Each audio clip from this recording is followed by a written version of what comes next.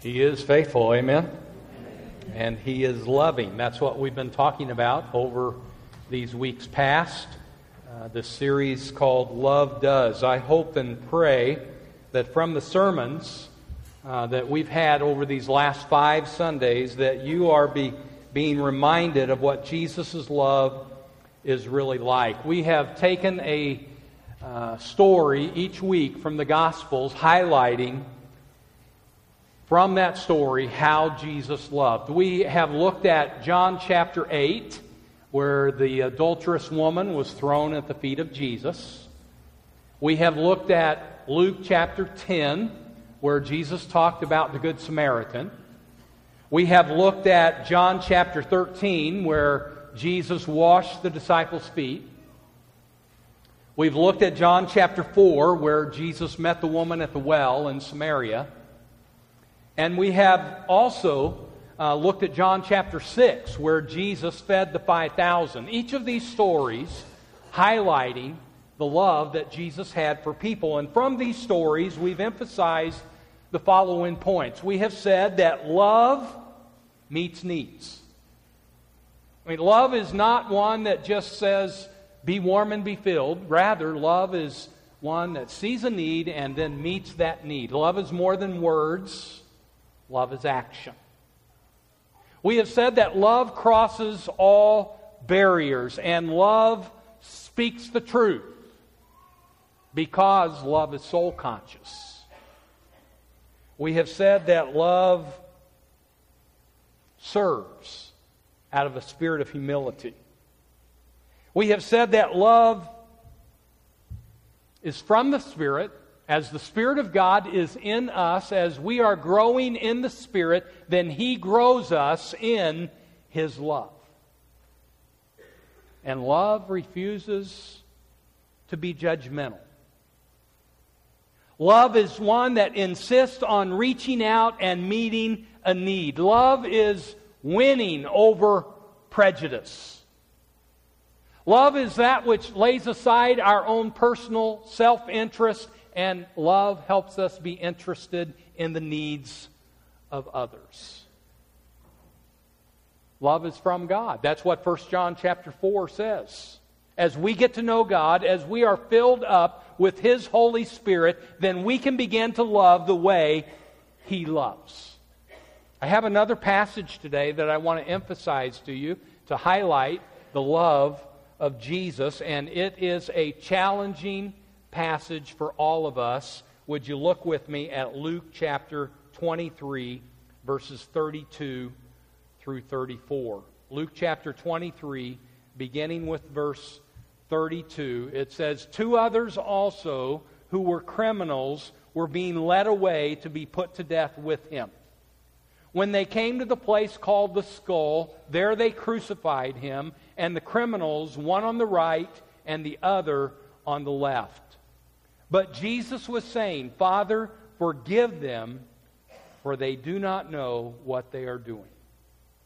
Do you know what else love does? Love forgives.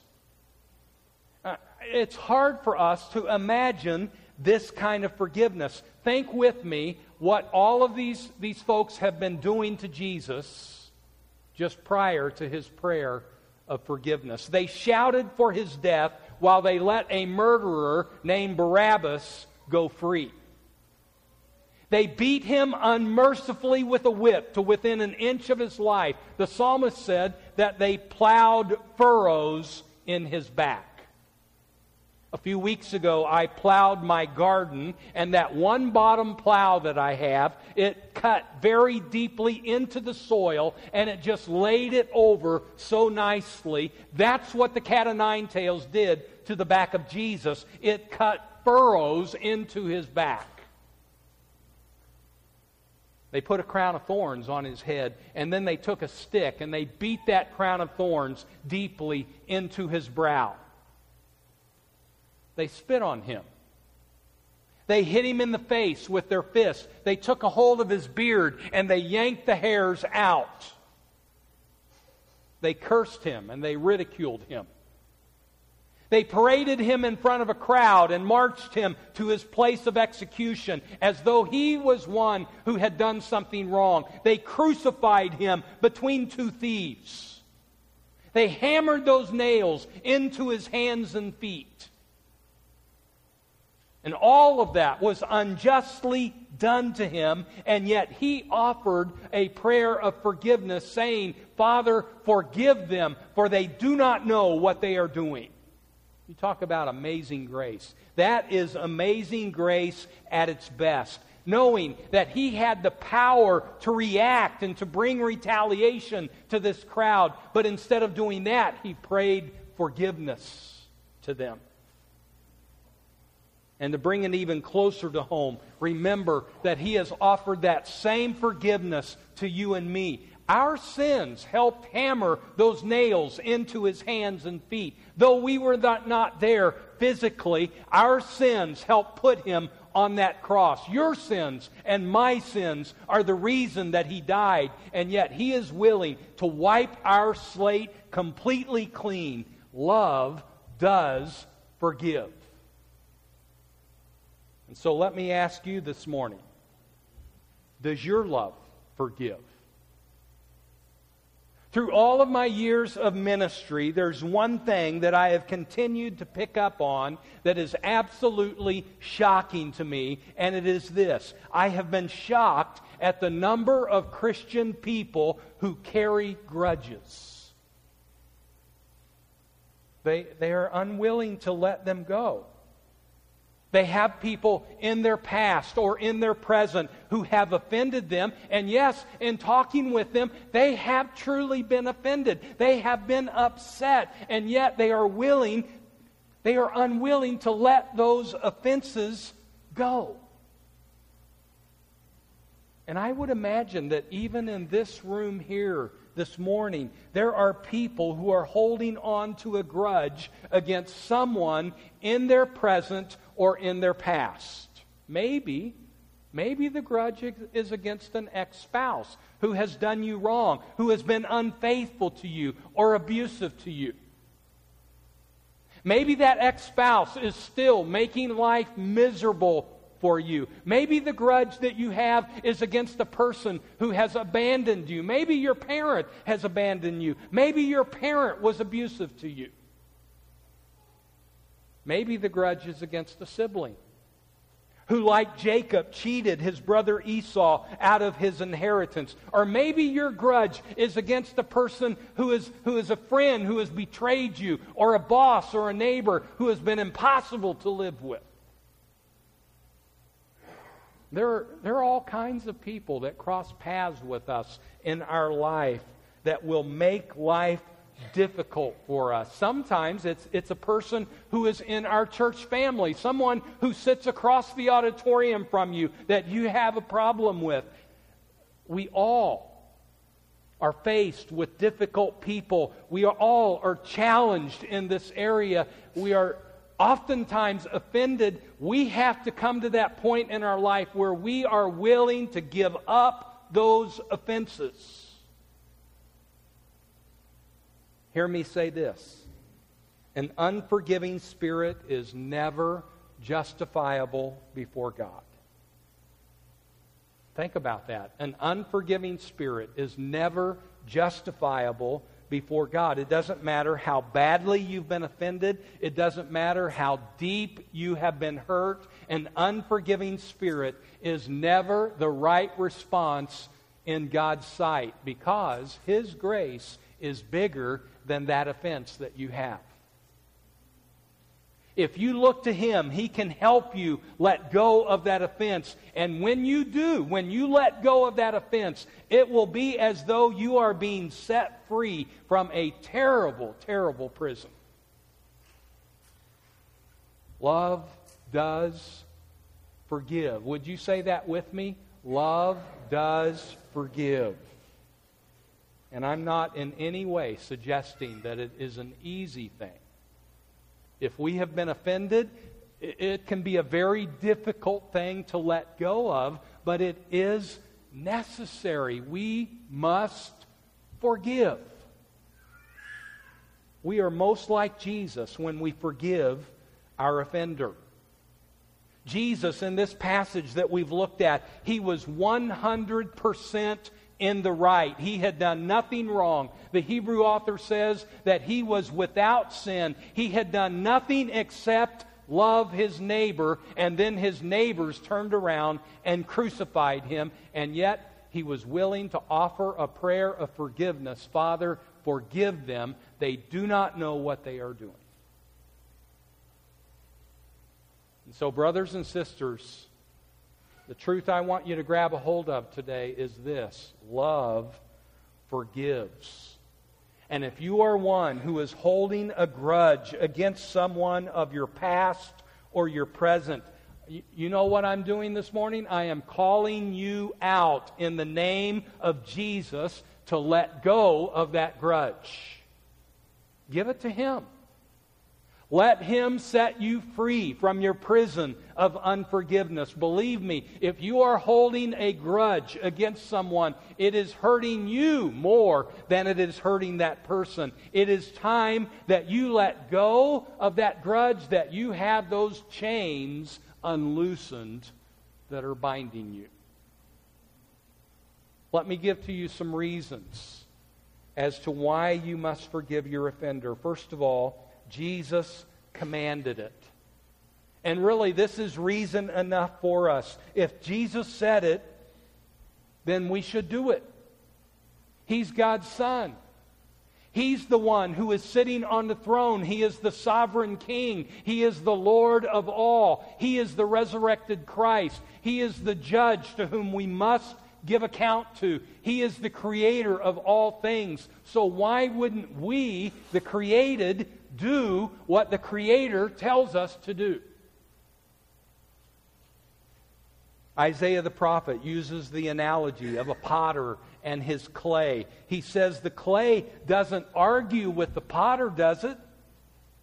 No, the clay is in the potter's hands, and the clay succumbs to the potter's will. And so we too should succumb to the Father's will. When there is a need for forgiveness, we should forgive.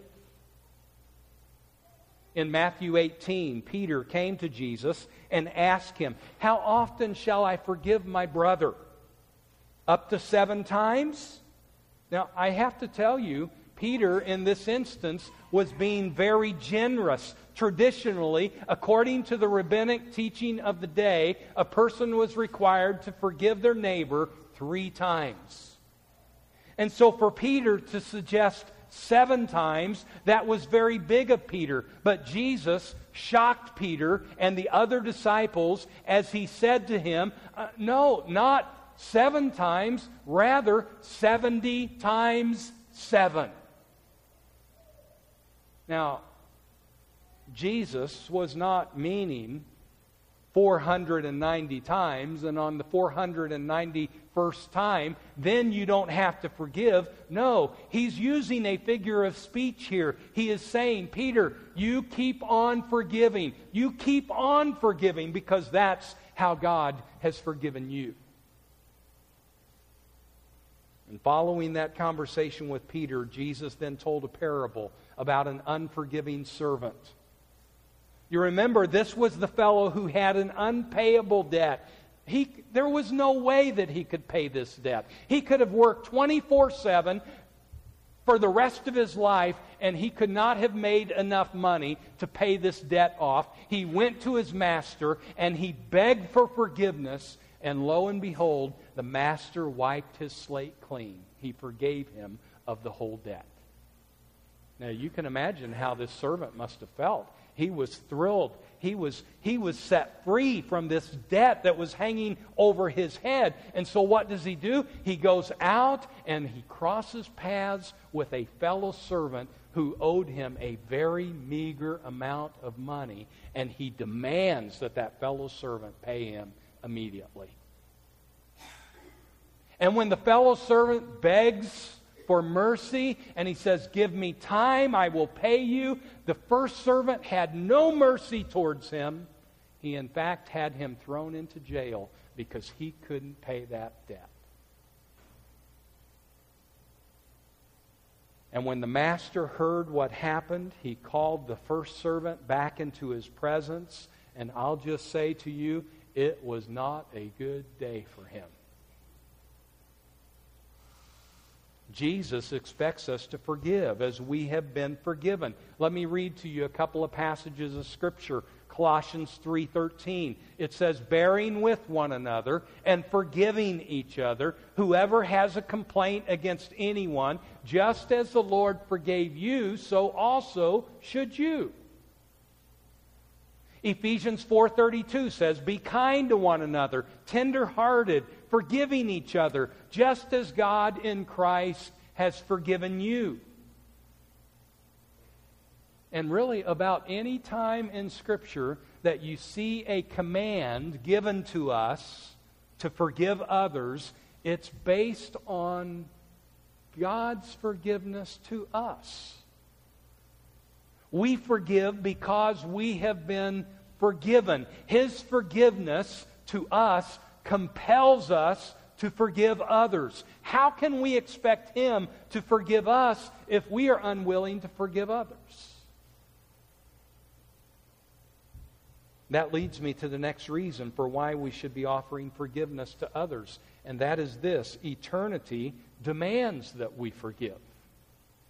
And all of this is tied together. We cannot be forgiven if we are unwilling to forgive others. Jesus said it this way in Matthew chapter 6, verses 14 and 15. For if you forgive others for their transgressions, your heavenly Father will also forgive you.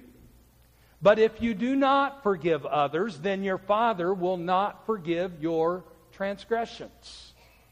Mark chapter 11, verses 25 and 26 says this: whenever you stand praying, forgive, if you have anything against anyone, so that your Father who is in heaven will also forgive you of your transgressions. But if you do not forgive, neither will your Father who is in heaven forgive your transgressions.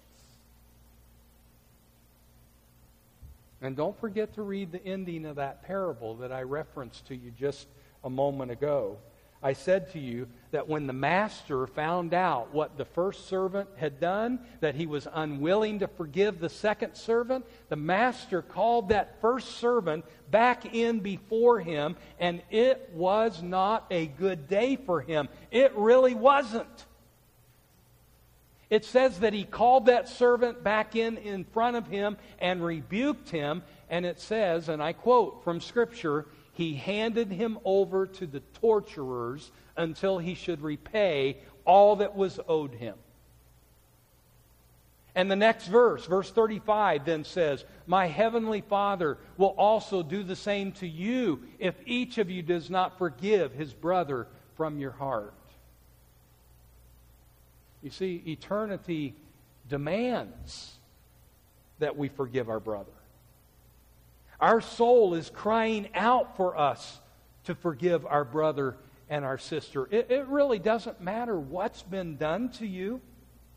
It doesn't matter even how deep the hurt. God is one who can comfort you amidst that.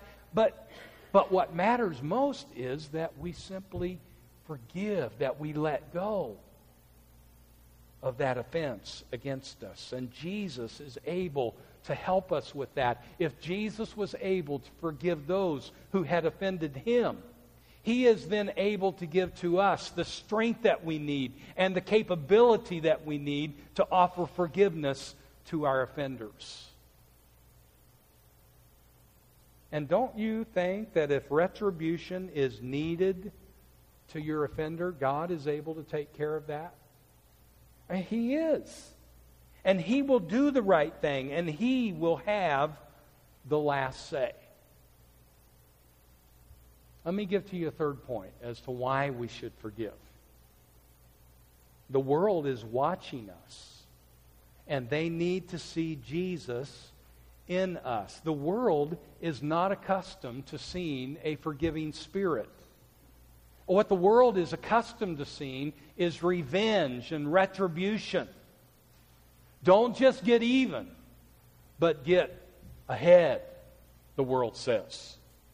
The world is used to division and separation and isolation and hatred and bitterness. The world is used to this attitude that says, I'll teach you. I won't talk to you.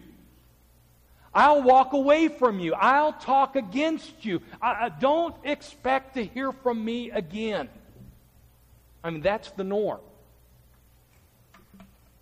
But when the world sees grace being offered, and when the world sees forgiveness being given and love reaching out, then that's when the world will take notice.